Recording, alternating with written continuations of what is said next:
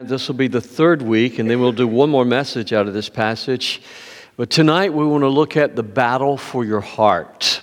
And we looked at last week the battle for your mind. If you remember in one of the earlier messages, I said to you, whenever we talk about the holiness of God, you have to remember we're saying that God is just off the charts. He's over the top. When you think about the holiness of God, God is outside space, God is outside time, God who is pure and loving and all of those wonderful descriptors that we have in the Scriptures. We're saying God is unlike anything we could ever dream or imagine. Let me give you an illustration. I'm going to give you two quick illustrations. One is often I will say to somebody, God is like your Father. Well, when Jesus taught us to pray, He was the one that gave us that image of Father. Now, a lot of people don't have a very good idea of what a dad is. Maybe they grew up with an abusive dad, an absent dad, or a dad that just was mean to them. So you say God is like you. They say, well, I don't want anything to do with that. But Jesus taught us something a little different. He goes, when you pray like this: Our Father who art in heaven. In other words, our Heavenly Father. We know there's a big difference between fathers on this earth and heavenly fathers, right? So Jesus is teaching us right there that our Father is just off the charts. Our God in heaven is just off the charts. He's a holy God. One of the things that we've talked about in this series is that God applies this word holy to us. And I thought maybe I could bring a newspaper out and illustrate this. The Hebrew word is kadash, where we talk about God being holy. That means God is totally separate.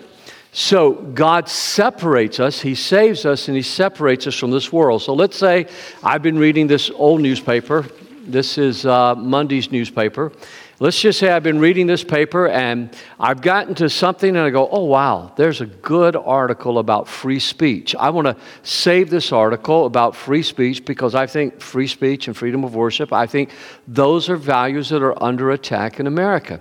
But I may not remember this article after I read it. So what I do is I take the article and I cut it out of the newspaper. Now, I'm not a very good cutter. That's the reason I like to clip from the internet. So, I have just separated this from the newspaper. I kadashed it. And by kadashing it, what I do, and I'll just throw this away now, and God doesn't throw away the world, but I'll just put that right there for the time being.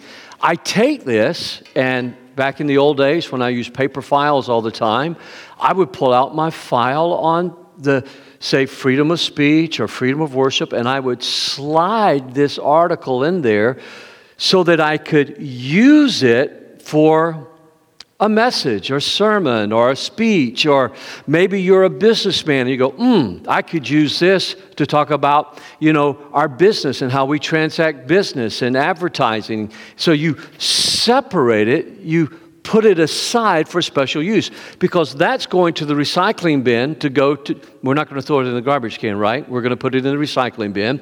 That's going to the recycling bin to go somewhere else, but this is being saved. It's been made holy. Does that make sense? So when we talk about being a holy people, God does this for us as He brings us into His family, and that's got a lot to do with our new birth, and I'll get to that in just a few minutes tonight. So stand with me as we try to look at this from another perspective this evening, and let's go back to the Scriptures tonight. 1 Peter chapter 1 and verse 13, and I'm sure you've run out of, if you're using your little journaling Bibles, you've run out of room on that one sheet already, so this is where you just keep stuffing notes inside of it, and you're building your own commentary, you're building your own thoughts in these little Bibles that we made available to you. So prepare your minds for action and exercise self-control. Put all your hope in the gracious salvation that will come to you when Jesus Christ is revealed to the world. So you must live as God's obedient children. Don't slip back into your old ways of living to satisfy your own desires. You didn't know any better then. But now you must be holy in everything you do, just as God who chose you is holy. For the Scripture says, you must be holy because I am holy. And remember that the Heavenly Father to whom you pray has no favorites. He will judge or reward you according to what you do. So you must live in reverent fear of Him during your time as temporary residents. For you know, read that with me, for you know that God paid a ransom to save you from the empty life you inherited from your ancestors. Keep reading. And it was not paid with mere gold or silver, which lose their value. It was the precious blood of Christ, the sinless, spotless Lamb of God. Can we say praise God for that? I mean, that's how you've been redeemed. God chose Him as your ransom long before the world began, but now in these last days, He's been revealed for your sake. Through Christ, you have come to trust in God, and you have placed your faith and hope in God because He raised Christ from the dead and gave Him great glory. Father, in the name of Jesus, I'm asking you, Lord, to speak to our hearts. And tonight especially, Lord, there's this sense in me that's been since early this morning. God, touch us. Words cannot do this, Lord. Move this beyond our heads into our hearts. Father, stir us, Lord. Move us, I pray, to greater levels of holiness and fruitfulness, Lord, in you.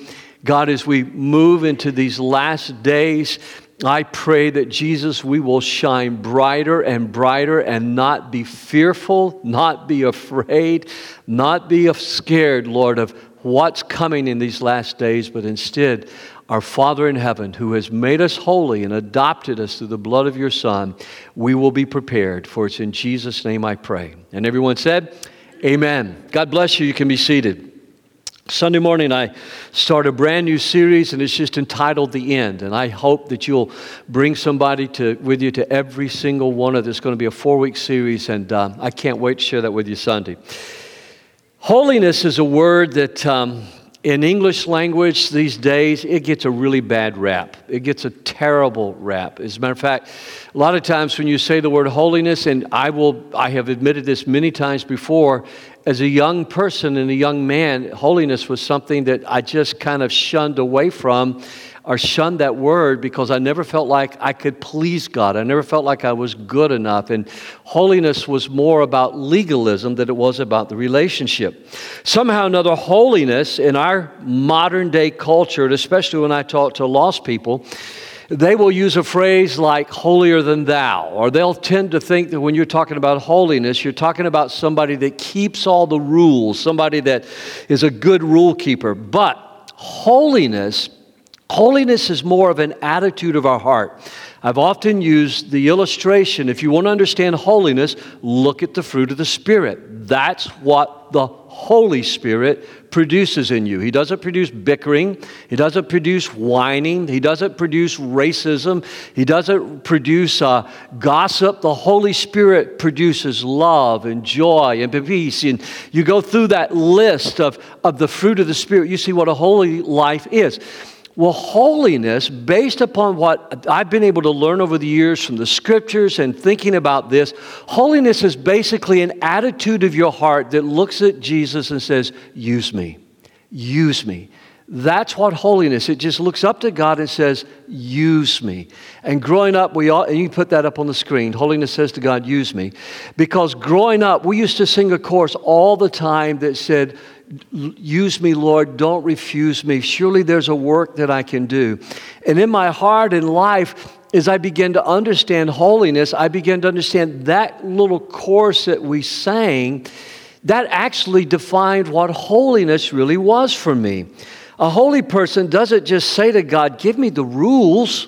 A holy person says to God, I want to be used by you. Lord, I love you. I want to serve you. Lord, I know I can never save myself by keeping the rules. And that's what scared me about holiness, is because I never thought I could be good enough for God. I never thought I could be good enough for the rapture. I never knew when I was pleasing God enough. One of the ladies that I led to the Lord here in the metro area, that was her very basic fear herself. One of the new families in our church Sunday morning talked to me after the second service and says, I grew up with this fear of not being able to please God and serve God and knowing when He was pleased with me or not. Somebody else wrote me an email this week and says, Pastor, could you please help me understand grace? You said grace is where God gives us what we don't deserve. I really have never understood the grace of God.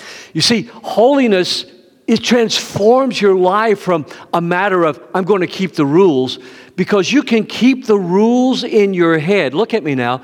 You can keep the rules in your head and not in your heart. And if you do that, you become a hypocrite, and nobody likes a hypocrite. Because if your heart's not in it, let's say, for instance, I say all the right things about racism, but inside I still hate people of another color. I'm a hypocrite. And eventually that's going to bleed through. Let's say, for instance, that I say to you, I'm a passionate follower of Jesus and I keep all the rules. I'm in church. I tithe. I preach. But in my heart, I never worship Him. In my heart, I never bow before Him. Eventually that begins to leak through and you see this person's just going through the motions. It's what marriages feel sometimes. It's when relationships, they're legal, we're married together, we share our assets, but there's no longer that flame or that spark or that passion to be together. I just assume be away from my wife is be with my wife. I just assume be away from my kids is be with my kids. It reveals the heart of a dad. And more than one time, I've had a husband or a wife or children come to me and say, my parents say, my husband does, my wife does the right things, but somehow or another, I just don't feel loved. Do you follow what I'm talking about? So holiness is not a matter of keeping rules. It means that we submit our lives and we submit our hearts to God. And in doing so, God does this wonderful work. He sets us apart to Himself and begins each and every single day to make us more like Jesus. Can we give the Lord a hand of praise for that today? He just every single day. So I want you to look again at verses 18 and 19 because I think they're the key, and it's the reason that I had you read that out loud with me. For God paid a ransom. Now to pay a ransom means that we were enslaved to something. Because of our sin, because of Adam's sin, we were enslaved to the devil. We were enslaved to our sins.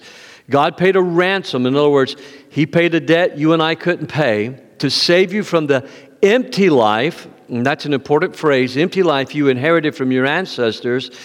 And it was not paid with mere gold or silver, which lose their value. It was the precious blood of Christ, the sinless, spotless Lamb of God. So I would say again, holiness says to the Lord simply, Lord, use me. Well, let's look at what it is. Number one, a holy life is a thoughtful life. A holy life is a thoughtful life. In our English word, holiness, it comes from a word called wholeness. And so I'd like to use that as just an illustration tonight.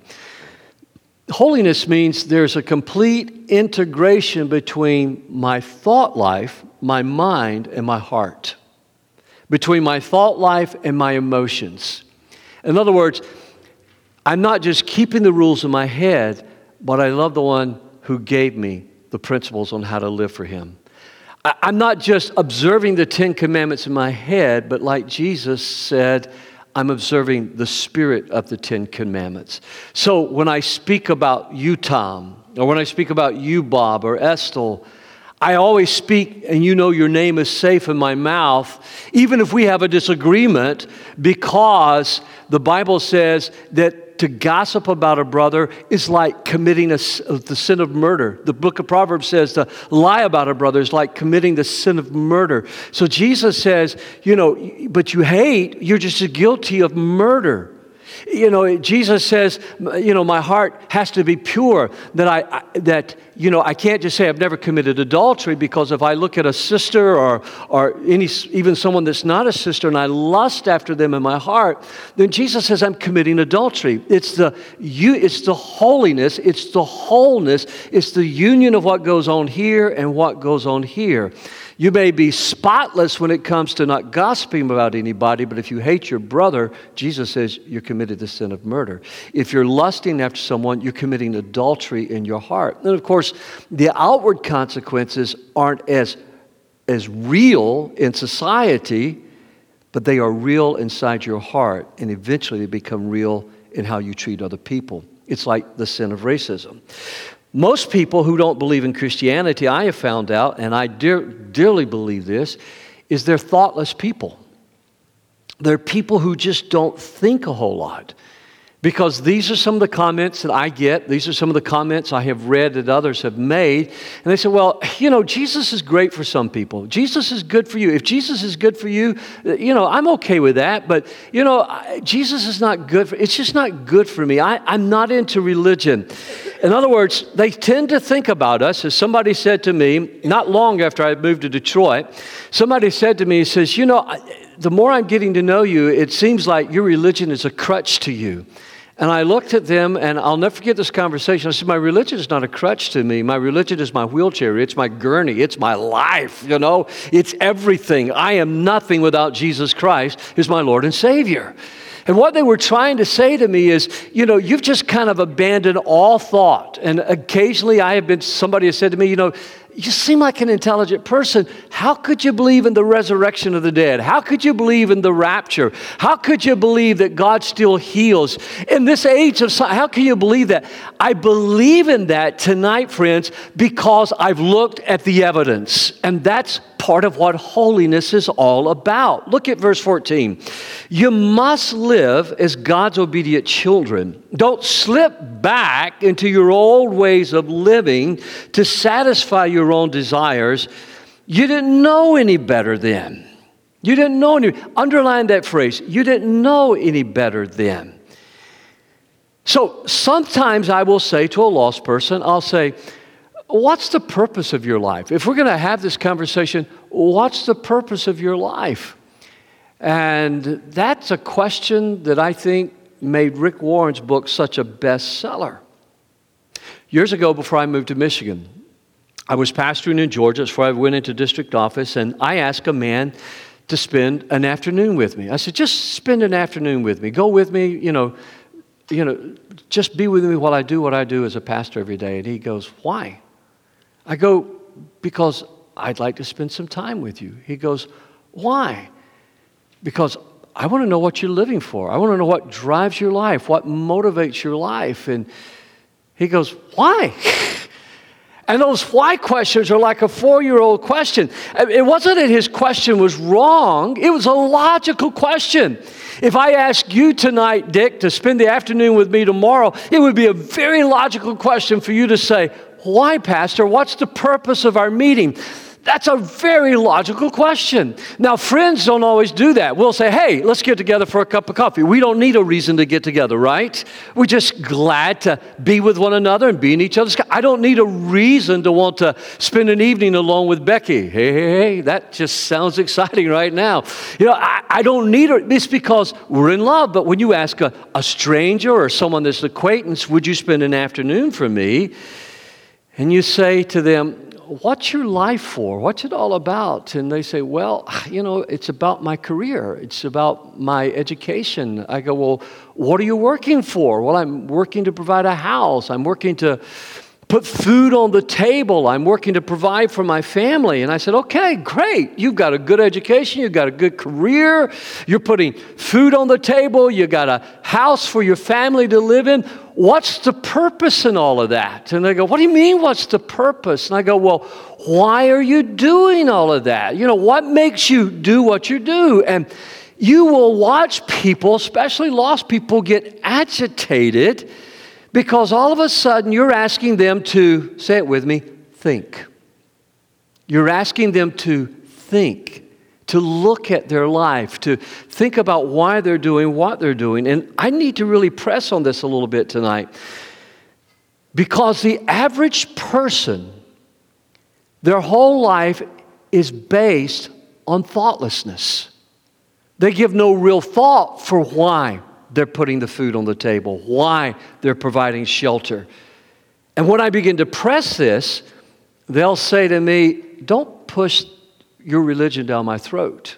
Now, if you go through 401 with me, you'll get a little bit more of what I'm trying to tell you right here, because this is where you know that you're really starting to make progress in the conversations.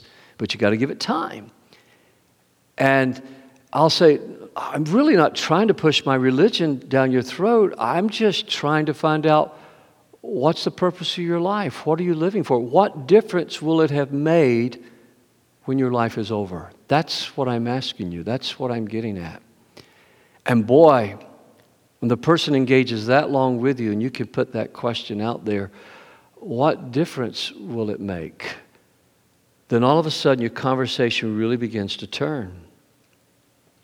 Because then I'll ask a question, well, what makes wrong from right? Now you see we're getting closer to what holiness is and what you and I need to think about. What makes wrong from right? And they go, well, the majority make wrong from right. I'll go, okay. Whenever we have an election, the majority rules, and that's the right thing to do. That's the democratic, that's the American way to do things. So I'll say, what's wrong? Well, racism is wrong. Okay, well, there have been whole countries, whole nations, where everyone knew, the majority knew that genocide was being committed. People were being sent to gas stations. We have a nation today that's committing genocide against other people, just trying to wipe them out. It took a long time for America to get remotely involved in Macedonia. It took a long time for us to get involved in World War II, because sometimes the majority is not always right, especially in the last days, as Jesus predicts. And this shouldn't frighten us. This should make us aware and alert of the power of a holy life, as in the last days. And Peter will talk about that as we go further along in 1st and 2nd Peter, about life in the last days. It's not meant to frighten us. It's meant to make us bold, because we have to make up our minds. What's right? And so you ask a lost person who's agitated, they don't want to have to think these thoughts, you go, well, if everybody can do what's right and everybody can do what's wrong, let me ask you another question. And I just jot some down here. I said, is torture wrong? And everybody goes, yes, torture's wrong. Torture's always wrong. I said, who said? What makes Americans better than, when our law said we can't torture anybody, than other countries that torture somebody? What makes us better? Well, our values. Well, where do we get our values from? You're zeroing down more and more. I have asked this question before. On what basis do you say that a human being is more valuable than a tree, the planet, a rock? Because there are scientists today who believe that the best thing that could happen for the earth, because the earth is more valuable than the people on it, is for there to be another plague that would wipe out a significant number of the human population. There are a lot of people who believe that a baby dolphin is worth more than a preborn human being. I could just dig right on down with that, because we're not thinking, we are conforming to the culture around us. And that's what Peter was saying to these Christians, the old way of life that you inherited. You can't go back to that. So when the question finally gets around to me, and the first point is a little longer, so just kind of bear with me here. When the question finally gets around to me or to you, and they say, well, why are you a Christian? And I love it when people ask, why did you give your heart to Jesus? And I go, hey, let me be totally honest with you. Let me be frank with you. I was raised in a Christian home. I've never questioned whether or not there was a God. I've never questioned whether or not God loved me. I had a lot of questions about God. I struggled with a lot of things, but I grew up in a Christian home. But there came a point where my faith had to become my own faith. And I tell them a story about how when I was in Bible college preparing for the ministry, I had a personal crisis of faith. And that crisis of faith is what made my ministry, I believe, today, because it caused me to really get down and to search out and to dig out the truths of the Bible. And as the more I researched, and the more I dug in and discovered, discovered, I found out there was evidence, for instance, for the life of Jesus. There was genuine, real evidence for the life of Jesus Christ, that He lived, that He died for our sins, that He was resurrected, that He was seen by over 500 people at one time, that there is real extra-biblical historical evidence and testimony for Jesus. And I decided that based upon all the evidence that I was able to accumulate and read, and then later on in life, there became a wonderful book out while I was still a youth pastor by Josh McDowell that said, Evidence That Demands a Verdict. You like that book, huh? Evidence That Demands a Verdict. And as I read that, then suddenly as a student at Valdosta State University, I was able to really dig in there with some other students and some Christian professors, and we looked at that book together. And this accumulated evidence has made me more persuaded than ever that Jesus Christ is the uncreated, eternal, coexistent Son of God, Father, Son, and Holy Spirit. He's not three gods. He is one God outside of space and time, and the only way we can understand Him is as Jesus has revealed Him, Father, Son, and Holy Spirit. Does that sound like a leap of faith to you? No. That's research, that's study, that's what you do when you come to church Sunday after Sunday, midweek after midweek, and you go to small group. It's what we do as Christians. It's why Peter wrote this epistle so the church would study it together. And what else I found out was this life that Jesus calls me to live, it fits my nature. And everybody that I know that loves Jesus, this life fits their nature as well. And everybody that I know that was a Hindu, that was a Mormon, that was a Muslim, that was an atheist, or that came from an animistic religion, once they come to the conviction that Jesus Christ is who He said He is the Holy Son of God, and He died for their sins, they find out this new life fits their nature as well. The life that the world teaches never fits the created nature of human beings. The life the world teaches, and that's why holiness is so important. You see, when you hear somebody say Christians just make a great leap of faith, that's a bunch of, to use my word Sunday morning, that's a bunch of baloney. Christians don't make a leap of, if you want to know who makes the leap of faith is people who do not give any thought to why they're living and how they're living and knowing they're going to die one day. And then what's the purpose and the meaning of their life? You see, when you get up and you live without God and you ignore God, when you get up every single day and you go to work and you pay a mortgage payment, and you pay taxes payment, and you put groceries on the table and you bring children into this world, I tell young people all the time when I'm doing premarital counseling, I says, have children. I can't tell you how many times, Pastor, the world's getting, I'm going to talk about this Sunday morning, the world's getting worse and worse. Why would I bring children in this world? Because we are not going to be overcome, we are going to be overcomers. That's what it means to live a holy life. You see, there is no conflict between faith and knowledge. What I have just described to you in holiness, what Paul is saying about our lives is get knowledge. Get knowledge. You can't make good decisions for your life with chemistry and physics. You got to have some knowledge. You got to have some common sense. And you see, with that knowledge, you get out and you get experience in life. Well, I got to keep going. I could go on and on about this. Number 2, a holy life is an examined life. A holy life is an examined life. Again, I want to look at this whole idea of the empty way of life and then look at this new life you have. In verse 18, let's read it together again. You know that God paid a ransom to save you. Let's read it together. For you know that God paid a ransom to save you from the empty life you inherited from your ancestors.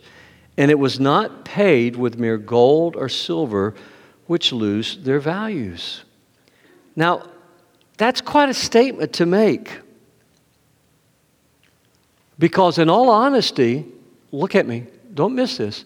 In all honesty, that's what's being said to everybody outside the body of Christ. If you're not a follower of Jesus Christ, then your way of life is an empty way of life. If your children reject Christ, they have chosen an empty life. If you live your life without Jesus, you've chosen a life of emptiness. And maybe that's why the rise of suicide has been so extremely high. Maybe that's why the rise of violence in the workplace and on campuses and at country music concerts and in churches has become so abysmally high. It's because of this empty way of life.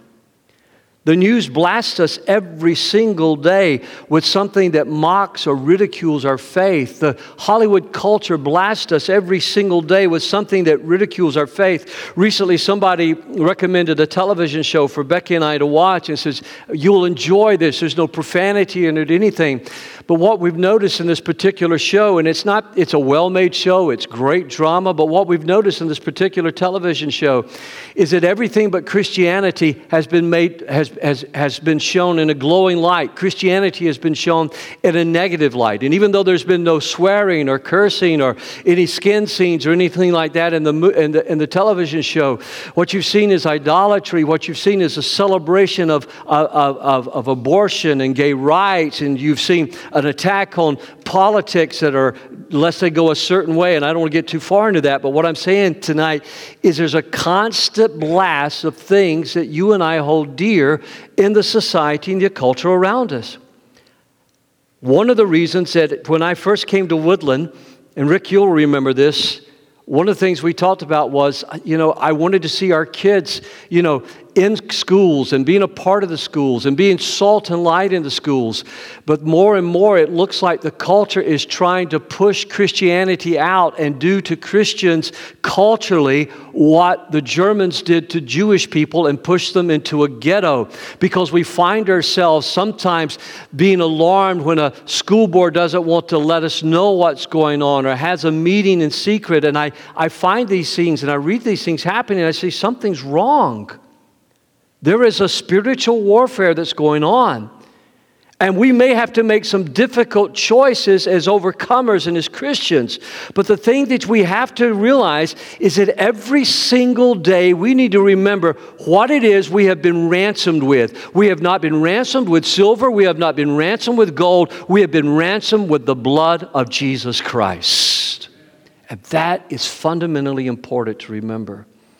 You see, as a Christian, it doesn't matter if I'm a southerner or a northerner. What matters is it biblical?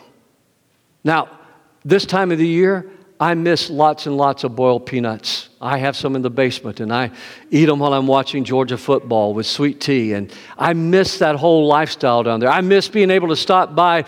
We called him the Peanut Man, where he had his truck and his big old black kettle out there boiling peanuts and just passing the time with him. There's a lot of things that I miss. There's a lot of things that I love about our new life in the north and what we've learned and discovered up here. The question, though, is not am I a southerner or am I a northerner? The question is it biblical? Now, here's where I'm going with that.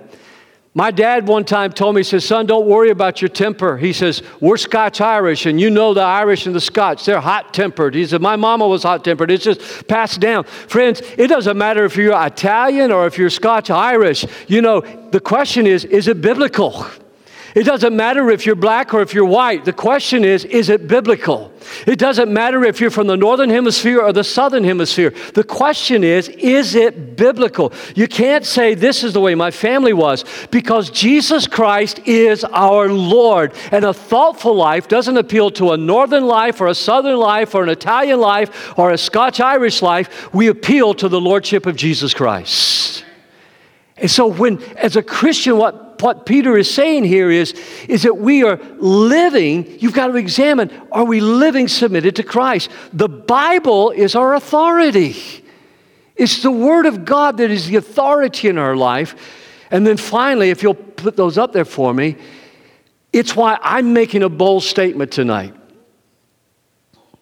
And that is, it's only the Christian life that is an original life. Because as a Christian, you will never know who you are and what the purpose of your life is. As a human being, you will never know the purpose of your life and who you are and what you were created for until you commit your life to Jesus Christ. I don't know who said it. I found several different quotes for it, but it's a favorite quote that I've kept over the years said, "I never knew I was a bell until God picked me up and rang me." You don't know what you are. You can take all the personality tests, Enneagram tests, you can get all the Myers-Briggs tests that you want, but until you commit your life to Jesus Christ, you don't know who you are or what you are, because you are not the product of somebody's imagination talking about evolution. You are created in the image of God. God didn't shed his blood to save monkeys. God shed his blood to save human beings. And that's an important distinction to make. It wasn't monkeys that sinned against God. Get it? Good. And that's why holiness is a life of wholeness. So what I would say here is I would be sure that, I was daily reading my Bible. I would be sure I was daily praying. I would be sure I was daily meditating on what God's Word said. Try to write a little life application statement for it. I would be sure I was daily journaling and writing down what was going on in my life, what I felt God saying to me in my scripture time, who I prayed for that day.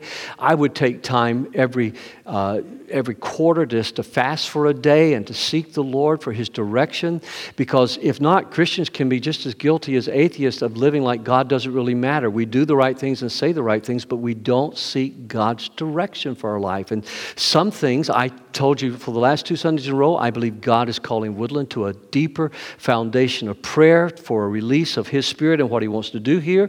I would say to you that I would learn how to share my faith. I would learn how to get out and build relationships with lost people. If you want to live a holy life, I would get out intentionally and learn these things. And then finally tonight, a holy life is lived freely under the authority of God. A holy life is lived freely under the authority of God. Now, this is the most important point of everything I've told you, because if not, you could be under the same mistaken notion that I was growing up in my early Christian life. As a matter of fact, I would say I had been in the ministry quite a while before I fully discovered what grace was all about, because there was such a conflict of the paradigm I'd grown up in. When Becky and I were dating at Southeastern College, which is now Southeastern Bible College, which is now Southeastern University, there was so many rules. I got in trouble for breaking rules that I didn't know existed. Years later, when I was asked to serve on the board of the school, I had so much fun with that. When Becky and I were dating, we couldn't hold hands. You just could sit and talk to each other. You couldn't walk across campus and hold hands, How dare you to even think about kissing her? Now, don't ask me if I ever broke those rules, because I was supposed to report them if I did. But the fact of the matter is, there were all these rules, and there was always somebody watching. I discovered, before Becky came to school, I discovered this the hard way.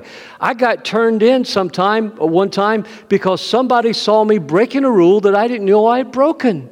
And so in the middle of a prayer meeting one night, the dean of men comes and pulls me out, and he says, "Dennis, you almost got kicked out of college today."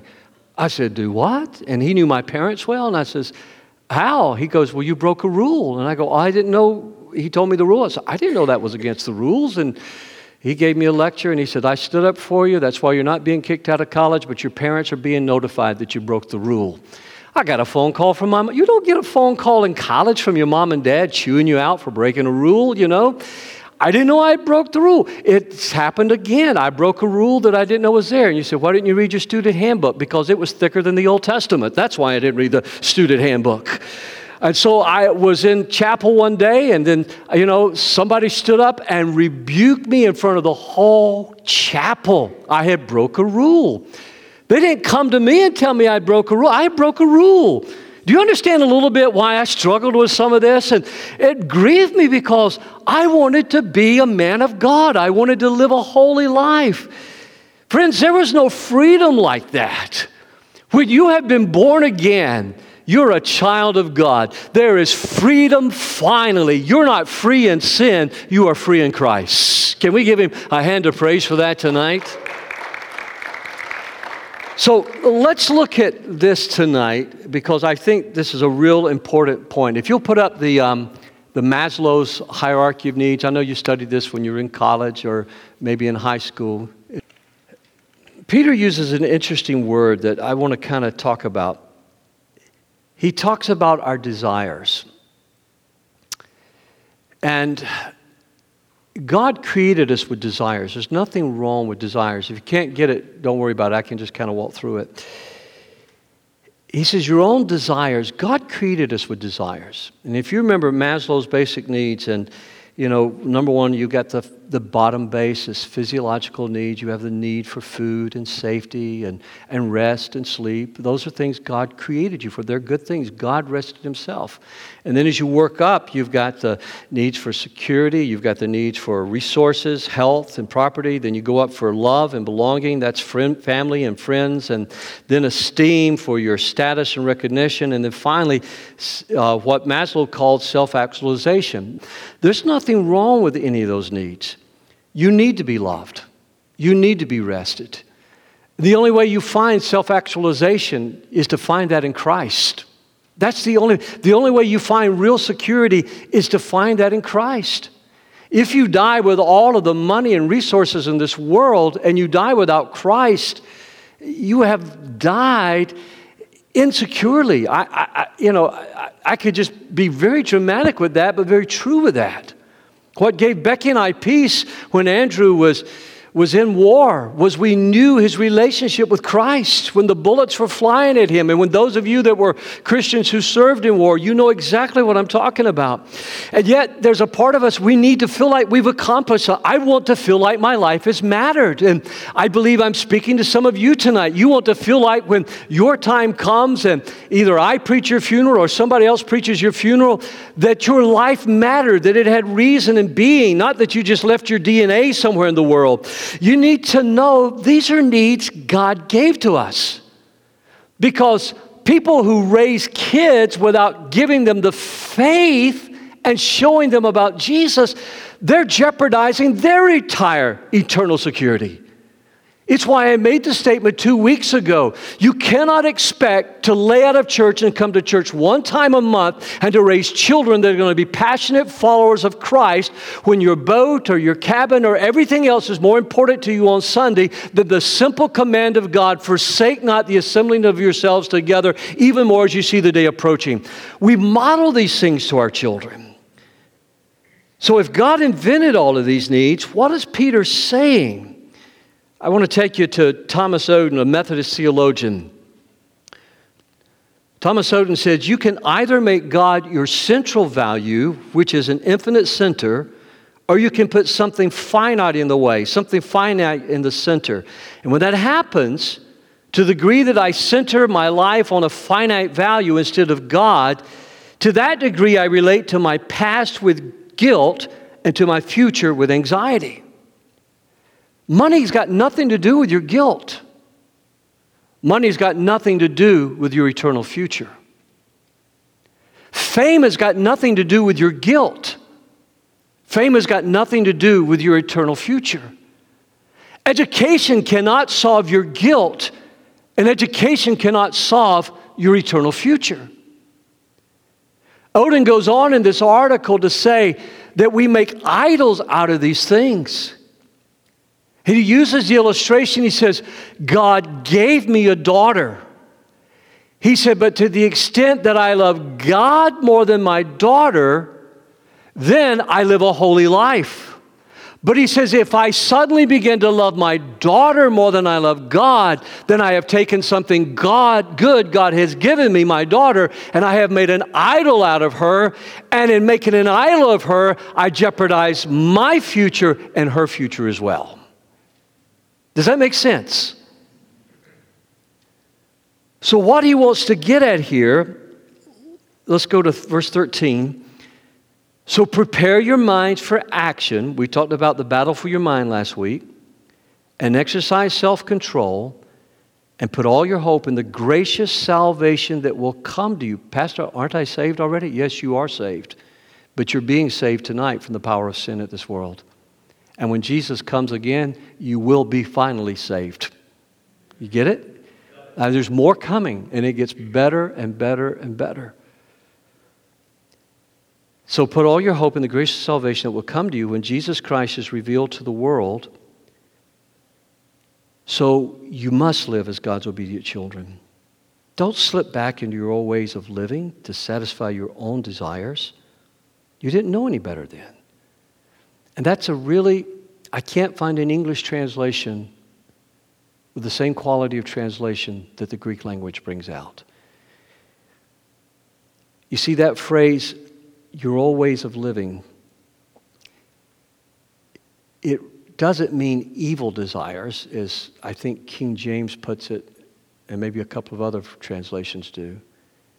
It means inordinate desires, excessive desires.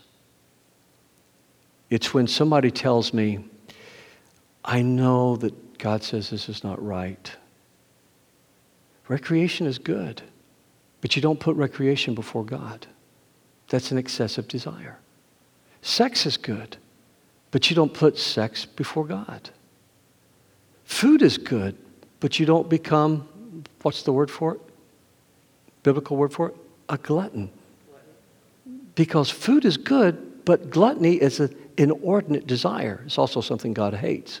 Do you follow what I'm saying? If the image of Maslow's needs had come up, you could look at those. Those are God-given desires. But for them to be holy, you can't slip back into the world's way of thinking, because the world's way of thinking says, I built bigger barns, I have more than enough, take my rest, be at ease. A Christian's way of thinking is, Lord, use me. To the very end of my days, use me. If I can't lift a hammer anymore, if I can't drive anymore, then Father, use me in intercession, use me in praise, and use me in worship. And if my mind fails me, may the breath I live and the life I've lived, may it bring glory and honor until you call my spirit home to you. That's what holiness says. It says, use me. That's how you understand, without being thrown off by 1 Peter chapter 1, verse 15. Now, put your name there. Dennis, you must be holy in everything you do. You must say, Jesus, Dennis, say, Jesus, use me in everything you do. Hines, you say, Jesus, use me for your glory and honor. Vic, you say, Jesus, use me. And everything I say, everything I think, everything I do, Lord, use me for your glory and honor, just as God who chose you is holy. In other words, you have been taken out. Look here. You've been taken out of what's going to be destroyed, and you have been saved for the purposes of God. Make sense? So let me give you 3 little closing points here. To be holy means to say, God, use me. That's called obedience. That's called obedience. To be holy says what Jesus said, not my will, but thy will be done. But here's the clincher, and this is why I think it's so good. To be holy means that I have been adopted. Because you can't obey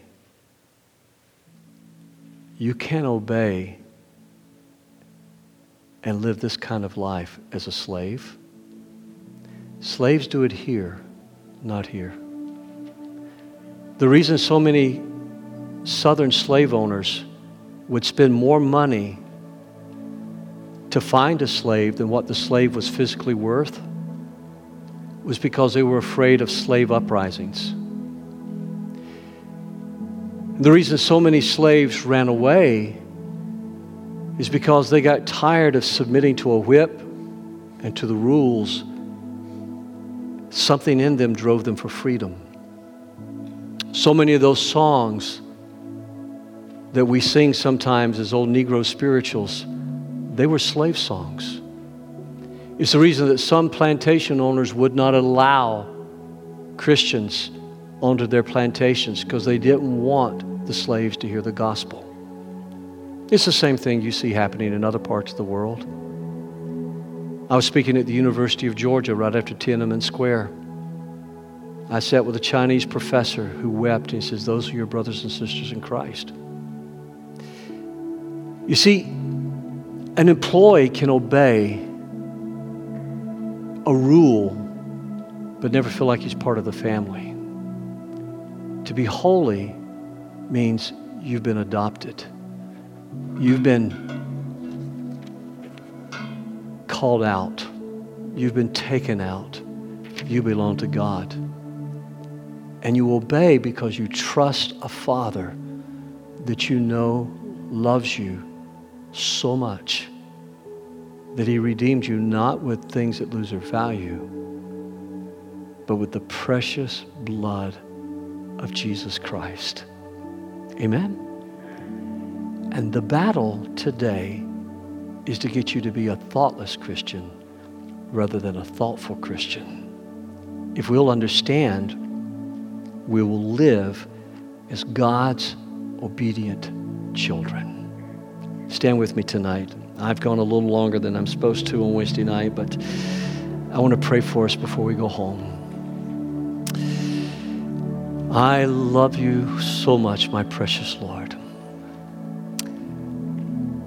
God, I stand here tonight with my family in Christ. I stand here with people that are my brothers and sisters. I stand here tonight with folks, Lord, we've been redeemed by the blood of Jesus Christ. Lord, I pray this message will free us tonight and raise our awareness of who we are. You are my crutch, you are my gurney, you are, Lord, my ambulance, you are my everything. I cannot live without you, Lord. Jesus, if you were not there, everything would even cease to exist. God, I'm a Christian tonight, not because I've just leapt into emotionalism. I'm a Christian tonight because at a certain point in history, you sent Jesus Christ into this world. And he died for our sins. He was resurrected again on the third day, and he ascended back to the Father. And one day soon, you shall come again for a church without spot or wrinkle. I thank you for these amazing gifts, for it's in Christ's name I pray. And everyone said, amen and amen. God bless you. I love you. Consider yourselves dismissed.